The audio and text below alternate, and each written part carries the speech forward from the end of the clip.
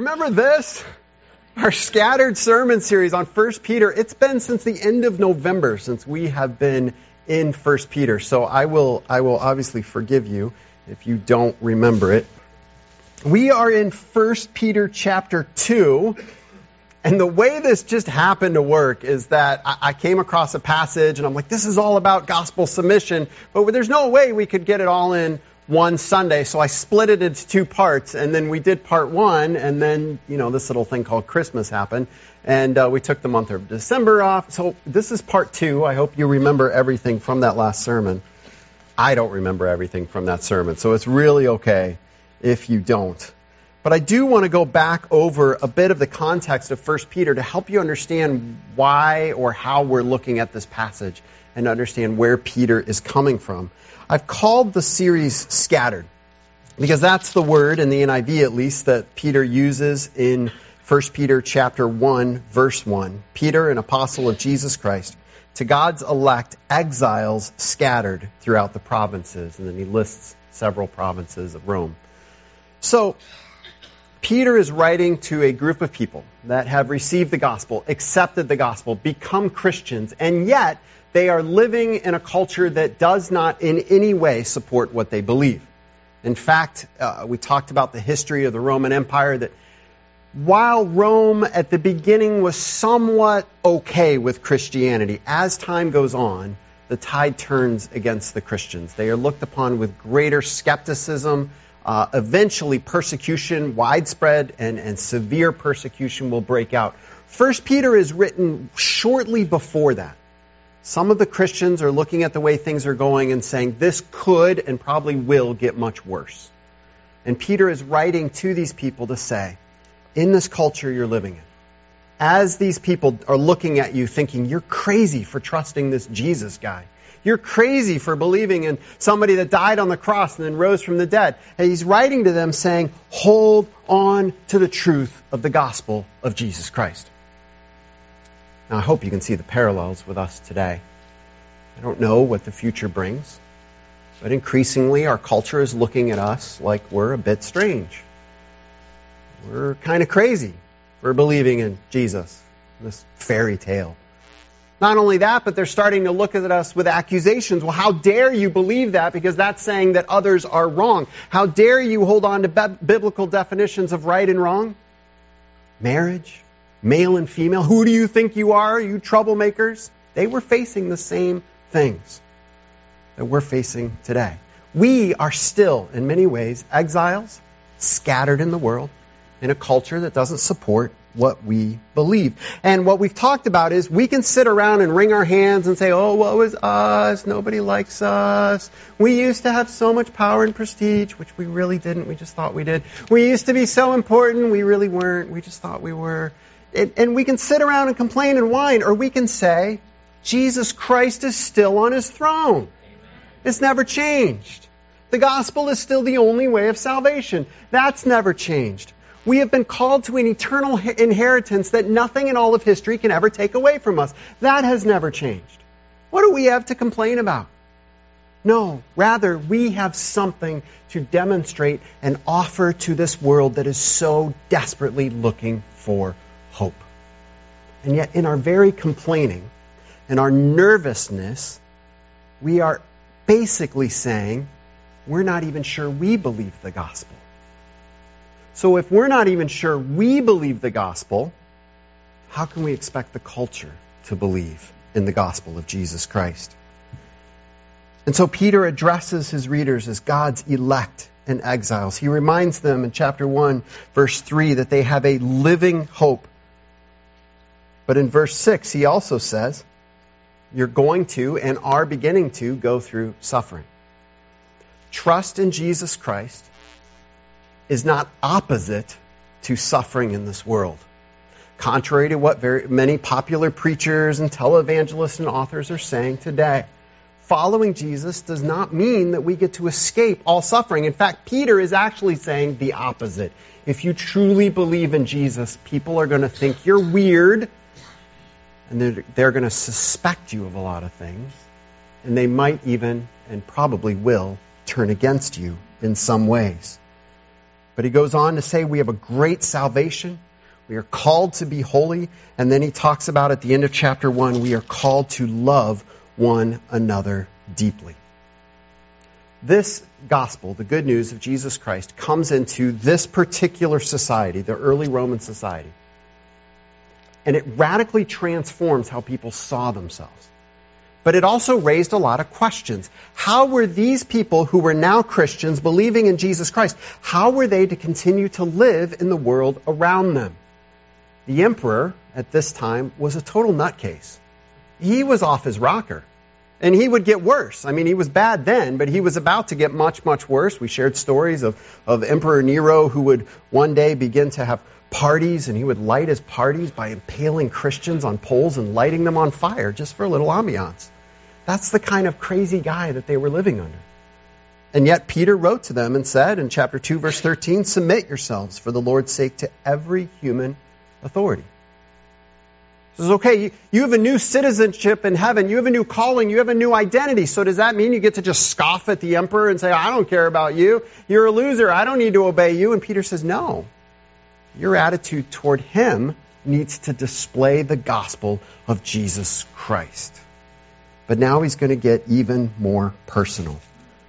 In chapter 2, verses 18, all the way through chapter 3, verse 7, we have one of several things in Scripture known as a household code. Kind of a rules for relationship. How does a Roman household work? This was a common theme throughout the Roman Empire. They would lay out how things were to work. The household was the most basic unit of the Roman society. The household was comprised of the husband, who ruled the household, the wife, who was under the husband's authority, but over everybody else in the household, the children, and then the slaves. So it's not what we would call like your typical home family unit, the nuclear family. It's a little bit bigger, depending on how wealthy the person was. The slaves were the lowest of the low. No authority, no voice whatsoever. Husband, wife, to some degree even the children up at a certain point, they said it, the slaves had to do it, that's just the way it was. The children, and Peter doesn't actually deal with the children, Paul does in other places. Children were under the authority of the mother and under the authority of the husband, and sometimes under the delegated authority of their tutors, which would often be a servant. And then the husband was the absolute lord of the house. It was crucial throughout the Roman society for people to learn to live according to their station in life. Know who you are. Live there. Don't try to be something you're not. That was Roman society. Please don't hear that I'm saying this is the Christian message. This was how they thought. Servants needed to be servants. When servants tried to be something other than servants, bad things happened. Okay? This was how the Roman society held together. And in order to hold it together, these lists were made, household codes. And they would dictate how people were to act, how the wives were to act, how the slaves were to act, how the children were to act, how the husband was to act. Interestingly, we have some of these lists in Scripture from a Christian point of view. Paul has a few. Ephesians chapter 5 is one. Colossians 3 is another. And then we have this one from Peter, written to the church. Answering the question, now that you're a Christian, does that mean you just get to throw out all of your previous obligations? Does it mean you get to throw off every authority because now you're under God's ultimate authority? Does it mean you're completely free from everything and you can live however you want? And Peter will say, no, that's not the case at all. It's interesting, though. These passages so often by modern people are read in Scripture and thought to be very abusive. How can you uphold these things? How can you support these things? Where if you understand their culture, these are radically different. You see, household codes in the Roman culture were written to the husbands on how to teach the wife to stay in line, how to teach the children, how to teach the servants to stay in line. Because you don't instruct the servants. They can't learn. That was their mentality. They can't learn. It's the husband's job to just tell them what to do. You can't instruct the wife. The wife can't learn. She's under the role of the husband. You tell the husband, and he tells everybody else. Peter's about to turn that on its head. And so does Paul. You see, when they write a household code, when they write instructions, they write to the servant as someone who can make decisions, as someone who can be saved by Jesus Christ and is responsible for their own actions. There is an incredible dignity and worth given even to the lowest of the low in Roman society, simply by addressing them as a human being. It's radical. Now, we struggle because we're in a very different culture. So we read it with our cultural glasses on. I want to try to help us to get into their culture to understand how they saw these things. Now, one of the things we have to understand is the authority of the husband. In their culture, the household worship was completely dictated by the husband. If the husband woke up one day and said, hey, I used to worship Zeus or Jupiter, and now I worship Artemis, well, guess who everybody in the house had to worship? Period, unquestioningly. Their new god or goddess was whoever the husband said. So if I am, right, the man of the house, if I say I'm going to worship Artemis, well, my wife is now a devout believer in Artemis because I say so. My kids are now devout believers in Artemis because I say so. Even my servants have to worship my god or my goddess. This is the way their culture worked. Now you might think, okay, well, fine, that's kind of obscure. It's not the way we are today. But imagine this situation. A servant comes to know Jesus Christ as their Lord and Savior. They have an obligation to worship their master's god or goddess.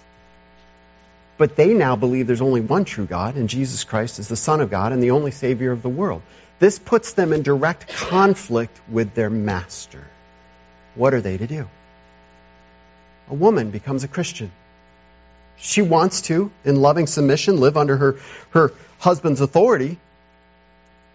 But at the same time, she wants to go and gather with other believers. She wants to go out of the house and worship. And we'll look at that in a moment, that even that was a radical idea, that she could even leave the house without her husband and go have other friends. This was absurd. It was unheard of. And it would bring shame on her husband. Publicly shame her husband for her to worship something other than what her husband worshipped. In this passage, Peter's going to answer some questions that were very important to them. And while we might struggle because we don't have some of the same questions, I hope we can see the way these applied to them and how they still apply to us today. Now, let's start with the servants. And I've called this section Submitting in Imperfect Circumstances. Slavery is a messed up thing. We need to understand that Roman slavery was not the same as what we think of as slavery and what happened in America. Still not good, still not great, but it's not the same. So we can't just take our ideas, put it on that, and condemn it, okay? We need to enter into their world and understand what was going on. Roman slaves were usually those who were conquered in war or those who sold themselves or their children into slavery to pay off their debts. It was actually a form of welfare in their society. It was a way to take care of those who no longer could take care of themselves. I'm not saying it was good. It was often brutal. Slaves lost all of their rights. They were completely under the authority of the head of their household, who literally had power over their life and death in everyday circumstances. And I'm sure many of the masters were awful. I would hope some of them were good. But the servants and the slaves were a necessary part in Rome of their everyday life. About 25 to 35% of the people living in the Roman Empire were slaves. That's how widespread it was. And you can imagine if those slaves started thinking, hey, we don't want to be slaves anymore, well, that's going to cause a lot of problems. And so there's this question among the Romans, hey, these people are accepting Jesus. Are they going to rise up? What are they being taught? What are they being told? And we get a glimpse into what Peter is teaching them. And so let's read this. Starting in verse 18, let me read down through verse 25. Slaves, in reverent fear of God, submit yourselves to your masters, not only to those who are good and considerate, but also to those who are harsh. For it is commendable if someone bears up under the pain of unjust suffering, because they are conscious of God. But how is it to your credit if you receive a beating for doing wrong and endure it? But if you suffer for doing good, and you endure it, this is commendable before God. To this you were called, because Christ suffered for you, leaving you an example that you should follow in his steps. He committed no sin, and no deceit was found in his mouth. When they hurled their insults at him, he did not retaliate. When he suffered, he made no threats. Instead, he entrusted himself to him who judges justly. He himself bore our sins in his body on the cross, so that we might die to sins and live for righteousness. By his wounds you have been healed. For you were like sheep going astray, but now you have returned to the shepherd and overseer of your souls. And so he, first of all, like I said, he addresses the slaves as human beings. That was a radical notion in and of itself. They were considered less than human. And yet Peter talks to them as individuals and real people. Right away we hit a difficulty. If you have a translation other than the NIV, the beginning of verse 18 is very different. The NIV says, slaves, in reverent fear of God, submit yourself to your masters. Other translations, such as the English Standard Version, says, servants, be subject to your masters with all respect, and there's no mention of God whatsoever. That's a big difference. When you come across passages like that where different translations have a pretty profound difference, you have to ask what's going on. I don't want to get too deep in the weeds here, but this problem struck me. Because the NIV is saying you are submitting to God, the ESV is saying you are to submit to your earthly master. Those are very different things. So who's right? The problem is the word for master in Greek is the same word that's translated often as Lord in English. And it is used of Jesus. And it is used of God. It is also what they would have used of an earthly master. So you can see a little bit of the confusion. Does this word mean submission to God as their ultimate Lord, or is it talking about submission to their earthly masters? The NIV takes the stance of both, that Peter is implying both.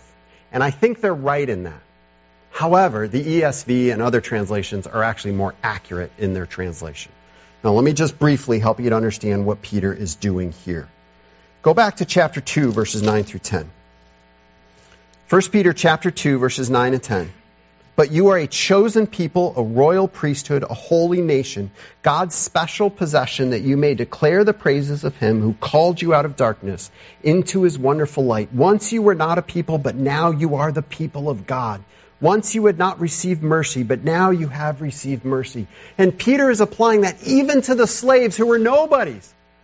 He's saying, look at who you are through Jesus Christ. You are a new people group, claimed by God, of worth to him. Skip forward to verses 16 and 17. Live as free people, but do not use your freedom as a cover-up for evil. Live as God's slaves. Show proper respect to everyone. Love the family of believers. Fear God. Honor the emperor. Peter is redefining their understanding of authority in the Roman world. He is saying your ultimate authority, slave, is not your master. Your ultimate authority, slave, is not even the emperor. He's saying your ultimate authority is God. Your entire relationship with your world needs to be transformed by the understanding you serve a higher master. So Peter is clearly saying that, and I believe the NIV is trying to bring that into this passage when they say in reverent fear of God. Further, in our passage, if you go down to verses 21 to 25, he says, to this you were called because Christ suffered for you. And he goes on to talk about their attitude should be the same as that of Christ's. So Peter's point is that our relationship with God, being under God's authority, is what redefines our relationship with every other authority in our life. So in that sense, I do believe the NIV and the ESV are both correct, just in different ways. How's that for a political answer? Slaves are called by Peter to submit to their earthly masters. Their new identity in Christ does not mean that they get to walk away from being a slave. Now that's hard. Some of these masters were not good people. In fact, Peter even specifically says that their submission does not depend on the rightness or the fairness of the authority. We live in a world today that we want to be able to say, well, if the one in authority over me is wrong, then I get to do something else. I'm released from that. The authority is always conditional. Peter says, no, you must submit to them, even to the point of suffering. He says, if you live in rebellion, if you rise up against your master, if you ignore what they're doing and you suffer for it, what good is that? He says, but if you try to serve your master out of love for Jesus Christ, and you still suffer, and understanding the suffering here is more than likely because the master is looking at them and saying, you foolish Christian, how dare you worship somebody other than me? How dare you believe in that fairy tale? And they're being punished, probably even physically for it. And Peter is saying, guess what? You slave who everybody thinks you're nothing, the Son of God did the same thing for you. And I love that in this passage, and he's going to apply the attitude of Jesus to everyone, the slave, the wife, and the husband, as Paul equally does to the children also. But I love that he includes it in the slave passage. It's like he's saying, you slave that are treated as nothing, understand that Christ came just like you. He suffered just like you. And if the Son of God would do that for you, cannot you have that attitude because you belong to a greater master? Peter takes this idea of suffering as being something that demonstrates the gospel of Jesus Christ. Look at 21 to 25. To this you were called because Christ suffered for you, leaving you an example that you should follow in his steps. He committed no sin. No deceit was found in his mouth. When they hurled their insults at him, he did not retaliate. When he suffered, he made no threats. Instead, he entrusted himself to him who judges justly. He himself bore our sins in his body on the cross, so that we might die to sins and live for righteousness. For by his wounds you have been healed. For you were like sheep going astray, but now you have returned to the shepherd and overseer of your souls. Peter is pulling quotes right out of the prophet Isaiah. And he is walking through them like a master preacher and using each quote and pointing to Jesus Christ. Maybe you've heard of the suffering servant passages in Isaiah and how they are a prophecy of Jesus who was to come. We get that from Peter. Peter is the one that made the link here. That passage points to Jesus Christ. They struggled to understand that. How could there be a Messiah that would suffer? And Peter says, I get it. Now, if you know a little bit about Peter's life and his relationship with Christ, that's kind of shocking.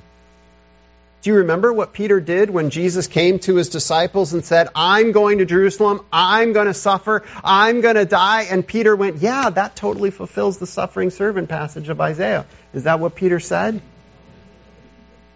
Peter said, no. If I put it into my translation, it's basically him saying, Jesus, I will never let that happen to you. Or, to put it another way, Jesus, you're wrong. And what did Jesus say to him? Peter took him aside and began to rebuke him. Never, Lord, he said. This is Matthew chapter 16. This shall never happen to you. Jesus turned and said to Peter, get behind me, Satan. You are a stumbling block to me. You do not have in mind the concerns of God, but merely human concerns. See, Peter had this mindset just like everybody else, just like we still have today. Well, if I trust God, everything should go better. I won't have to suffer. And then Jesus comes along and says, I'm going to suffer. And Peter goes, that doesn't compute. And then Jesus said in Matthew 16:24 to 25, whoever wants to be my disciple must deny themselves, take up their cross and follow me. For whoever wants to save their life will lose it, but whoever loses their life for me will find it. Do you think those words had a big impact on Peter? I think it radically changed everything he thought he knew about Jesus. I think it radically changed everything he thought he knew about having a relationship with Christ. And I think we see this right here when he's addressing the lowest of the lows. He's saying, man, I learned something and I want to share it with you. The Son of God came to suffer. And there is no higher calling than to demonstrate the beauty and the glory and the truthfulness of the gospel of Jesus Christ than to suffer for the sake of Jesus Christ. American church, we have got to listen to the passages on suffering in the New Testament. We are called to it. We've got to quit being surprised at it. I'm not saying run out and ask for it. I'm not saying rise up against the government so that suffering comes. Just understand we live in a world that does not believe what we believe. And that's okay. God has taken care of his people throughout the ages, especially and even through suffering. And so Peter calls the slaves, and he says to them, it's okay to suffer for Jesus because he suffered for you.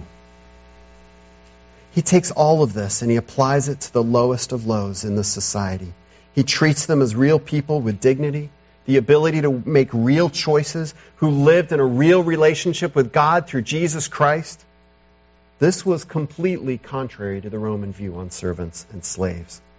Friends, no matter how insignificant you feel, no matter how much other people look at you and reject you for your faith, you need to know that the greatest authority in heaven and on earth, the Son of God, chose to suffer and die to save you.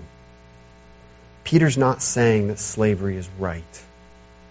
What he is saying is that it's an opportunity to demonstrate the gospel of Jesus Christ. That, I believe, is one of the most important secrets to living the Christian life. Constantly asking ourselves, how do I show Christ in this? Not how do I get out of it? How do I show Christ? Even if the situation is wrong, even if it's completely messed up, we can still demonstrate the character and nature of the gospel of Jesus Christ. So how does this apply to us? I think the most basic application for Roman slavery is our relationship with employers. It's not exactly the same, thankfully. But there are some applications. Think about your attitude toward your employer, toward your boss. Is it a demonstration of the gospel of Jesus Christ? Or are we more interested in being right and being heard? Would people look at the way you speak of others, the way you treat others, even if they're wrong, and say, I see Jesus in that? That's hard. Now, this does not mean that we are to take abuse. I want to be very careful. We're not to take abuse in the workforce. Hopefully your bosses aren't beating you up. But when we get to women and wives, we need to deal with that very particularly. Peter is not saying that. I am not saying that.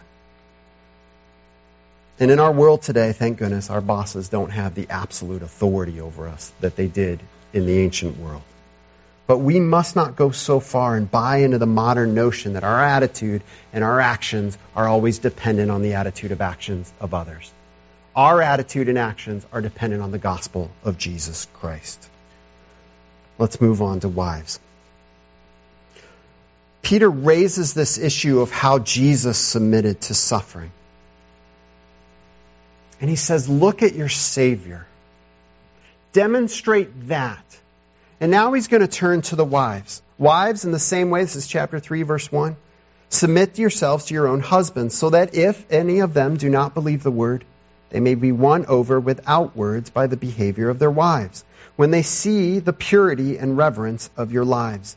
Your beauty should not come from outward adornments, such as elaborate hairstyles and the wearing of gold jewelry or fine clothes. Rather, it should be that of your inner self, the unfading beauty of a gentle and quiet spirit, which is of great worth in God's sight. For this is the way the holy women of the past who put their hope in God used to adorn themselves. They submitted themselves to their own husbands, like Sarah, who obeyed Abraham and called him her Lord. You are her daughters if you do what is right and do not give way to fear. Now, some of you are looking at rings and necklaces. Cover it up. Okay. Again, we're jumping into an ancient world here. Different standards, different cultures. We're trying to look at what still applies in the same way. Okay? And I'm taking this as a larger understanding of how we submit to other authorities with the motivation of displaying Christ. And he's entering into the woman's world, and it wasn't all that different back then. They wanted to look beautiful. Now, in that case, specifically, it wasn't just looking beautiful for the woman's sake. It was to bring honor to her husband. Her dress, her makeup, her everything was to bring honor on her husband. She was to display the honor of her husband. And there were all these rules and regulations. You can wear this much, but don't go too far because then you look like another woman of the night, and that's not good. And actually, they didn't put a whole lot of stock in makeup because they were supposed to look naturally beautiful. And so Peter's entering into all of this and saying, now what about the gospel in this? The wife had a lot of authority in the house, but really no authority outside the house in society. Listen to the words of Roman writer Plutarch, who was alive when 1 Peter was written. He wrote this. Again, this is a Greek or Roman philosopher. This isn't scripture. Please understand that. A wife ought not to make friends of her own, but to enjoy her husband's friends in common with him. The gods are the first and most important friends. Wherefore, it is becoming for a wife to worship and to know only the gods that her husband believes in, and to shut the front door tight upon all strange rituals and outlandish superstitions. Okay, so that's a pagan Roman, he was actually a biographer and historian. And he's writing these words, and they're a good summary of Roman society. Now imagine a woman becomes a Christian. So she's already worshiping another god other than her husband. She knows the church is gathering for worship, so she gets up, gets dressed, and she's going to walk out of her house without her husband. She's going to go to people that her husband doesn't know, and she's going to hang out with them. Think for a moment in that society, if a woman got all dressed up and went out to hang out with other people, what would they think? It was scandalous. It was absolutely scandalous. And it was shameful. It made the husband look awful for the woman to do this. Now imagine this Christian woman wanting to do the right thing, but knowing she's going to bring shame on her husband. And it's very interesting what Peter doesn't say. He doesn't say, go to church no matter what it does to your husband. He doesn't say that. He equally doesn't say, don't go to church, stay home and honor your husband. What he does is give parameters. And I believe he's telling these women in these difficult situations, you need to discern in your situation how you're going to bring glory to God and how you're going to some way submit to your husband. And it might look different for all of you. Look at what he says. Wives, in the same way, submit yourselves to your own husband. In the same way as the servant. Now, that's not to say it looks exactly like the servant, but he's saying with the same motivation. Consider the fact that your identity is in Jesus Christ, the Son of God, came to serve us, die on the cross, a brutal, horrific slave's death, and that's your identity. So take that attitude and now live it out with your husband in the same way. Submit. Somehow, some way, live under your husband's authority. But Peter adds a twist. The purpose of the wife's submission is to win the husband to Christ, to be a display of the gospel, so that if any of them do not believe the word, they may be won over without words by the behavior of their wives when they see the purity and reverence of your lives. Some of you here today have unbelieving spouses. And I know it's a struggle often. What do I do? How do I convince them? How do I turn them? I hope you hear the power and the hope of this passage. Live out your faith. Trust in God and watch how He will work. You are a living, breathing demonstration of the gospel of Jesus Christ. Now that's hard. That's a high calling. Peter goes on to reference Sarah, Abraham's wife. Abraham had some crazy plans in the Old Testament that involved Sarah, not always to her benefit. Long story short, she submitted. And he talks about, before that, the jewelry and the hairstyles. And what he is saying is, you are to reflect the glory of your master. And your ultimate master is Jesus Christ. Live that life. Focus there. Peter's making the same basic points for wives that he made with slaves. You have a higher authority. You have been called by the God of the universe through His Son, Jesus Christ. Submit yourself to God through Christ. He says you have a new mission. Live to demonstrate the gospel. So what about today? Women, and I want to make this abundantly clear. There is nothing in Scripture that should ever be used to justify physical abuse. Ever. That is not what submission is. Even in the Roman world, the husbands were not allowed to beat their wives. It was considered shameful. Peter doesn't deal with it because he doesn't have to. They all accepted that. If you're in an abusive relationship where your husband is hurting you, get out, get help, find shelter. I want to be very clear on that because too often this has been used to justify that, and I want to stand very clearly and say no. That is not what it's saying. But if you have a husband who does not believe the gospel of Jesus Christ, ask yourself, does my attitude and my actions toward him display the gospel? Am I submitting in such a way that I'm pointing him to Jesus Christ? And for all of us, keep the gospel first. Focus on your attitude and your actions displaying the gospel of Jesus Christ. And finally, husbands, verse 7. Husbands, in the same way, be considerate as you live with your wives, and treat them with respect as the weaker partner, and as heirs with you of the gracious gift of life, so that nothing will hinder your prayers. Now, Peter does not use the word submission here for husbands. And I think that's important. I think there's a general submission. He's saying in the same way. So what he's saying is you are still submitting to God in how you are carrying out your authority in your house. So that's what I'm using here, submitting when exercising authority. What he does not say to the husband is give up your authority in the house. He says, no, now use your authority as an opportunity for the gospel of Jesus Christ. And he says, be considerate. This is not a Hallmark greeting, hey, just be nice and think of others. This is a radical notion.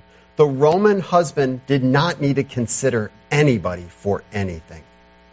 And for Peter to tell the Christian husband, hey, when you make a decision to follow Jesus Christ, understand your wife's heart might be different. Understand your servant's heart might be different. Consider them. That was a revolutionary notion to them. He says, don't just keep doing what you're doing. Consider the implications of the gospel for others. And then he says, treat them with respect as the weaker partner. Men, don't say amen to that, okay? Just don't. Get in trouble. I mean, that's kind of an ouch phrase, right? Like, weaker? Come on. Now, he's using the Roman way of looking at women. Women were to stay home. The men were to go off to battle. They were to go out into the fields. They were the ones that were stronger. This was just what they accepted. Things are a little different today. Okay, it's okay. But it's more than that. Because it's not just physical weakness. The woman was weak in society. If the man kicked the woman out of the house, she was in big trouble. If the man brought shame on the woman, she was in big trouble. He was her protection in society. Without him, she was helpless and weak. And so Peter is saying to the husband, you have a responsibility for her. Be considerate of her. Care for her. Even if she disagrees with you, demonstrate the gospel of Jesus Christ to her and treat her as heirs with you of the gracious gift of life. Peter's saying to the husbands, don't forget, Jesus died for her too. She means something to God. Whether your wife is a Christian or not, Jesus died for her. Your job is to point your wife to Jesus Christ. And then he ends, so that nothing will hinder your prayers. It was expected in their society that husbands would pray to whatever deity they worshiped on behalf of the family, and that would greatly benefit the household and uphold Roman society. But Peter is coming in and saying, if you don't demonstrate the gospel to your household, don't think for a moment that God has to answer your prayers. That is a strong statement. So what do we do today? Husbands, are we demonstrating the gospel of Jesus Christ in the way we treat our household? Specifically, our wives. To those in authority, are we demonstrating the gospel in the way we treat those under our authority? The gospel does not eliminate authority. The husband was never called to give up his authority, but rather to change how he carried it out, so that it was now a demonstration of the gospel. It is very sad that Scripture's teaching on social roles is often seen as upholding oppression and abuse. It was anything but. The oppression and the abuse was going on. This teaching radically changed it. The Roman culture would have seen Peter's words so different. In one sense, they were completely revolutionary. You submit to a higher authority for a greater purpose, the gospel of Jesus Christ. In another sense, the words weren't revolutionary at all. He's saying to the slaves, you're not out to change slavery. You're not out to change Roman society. You are there to submit to Jesus Christ. Sometimes as Christians, I think that we believe it's our job to change the world. That's God's job. It's our job to live for the gospel of Jesus Christ. To submit and even to suffer. And the profound truth is that when the gospel is on display, people believe in the gospel and they are changed. Then they display the gospel, other people see it, believe in the gospel, and they are changed. So yes, it actually changes the world. But it changes the world from the inside out. So ask yourself, do you see yourself in all circumstances as a servant of the gospel of Jesus Christ? And is that what people see when they look at us? Let's pray. Heavenly Father, this is a high calling, a difficult passage, a difficult truth. But Father, it's so necessary in our society that upholds the self as the most important aspect of society. Our culture that trains us from youth to seek our own happiness, regardless of how it impacts anybody around us. That everybody has to change for us. Father, may we live differently. May we who believe you sent your Son to die, to suffer in our place, to take our sin, to raise from the dead, promising eternal life to all who believe. May we declare that truth through our very attitude and our actions as we submit to those around us. Even in difficult and sometimes circumstances that cause suffering. And I pray that as we have that attitude, others would take notice. That the unbelieving spouse would take notice and fall to their knees and praise and worship Jesus Christ as their Savior. That the culture would look at us and see something completely different than anything this world has to offer. And they would say, I want to know this Jesus that I see in your life. We pray this in his gracious and powerful name. Amen.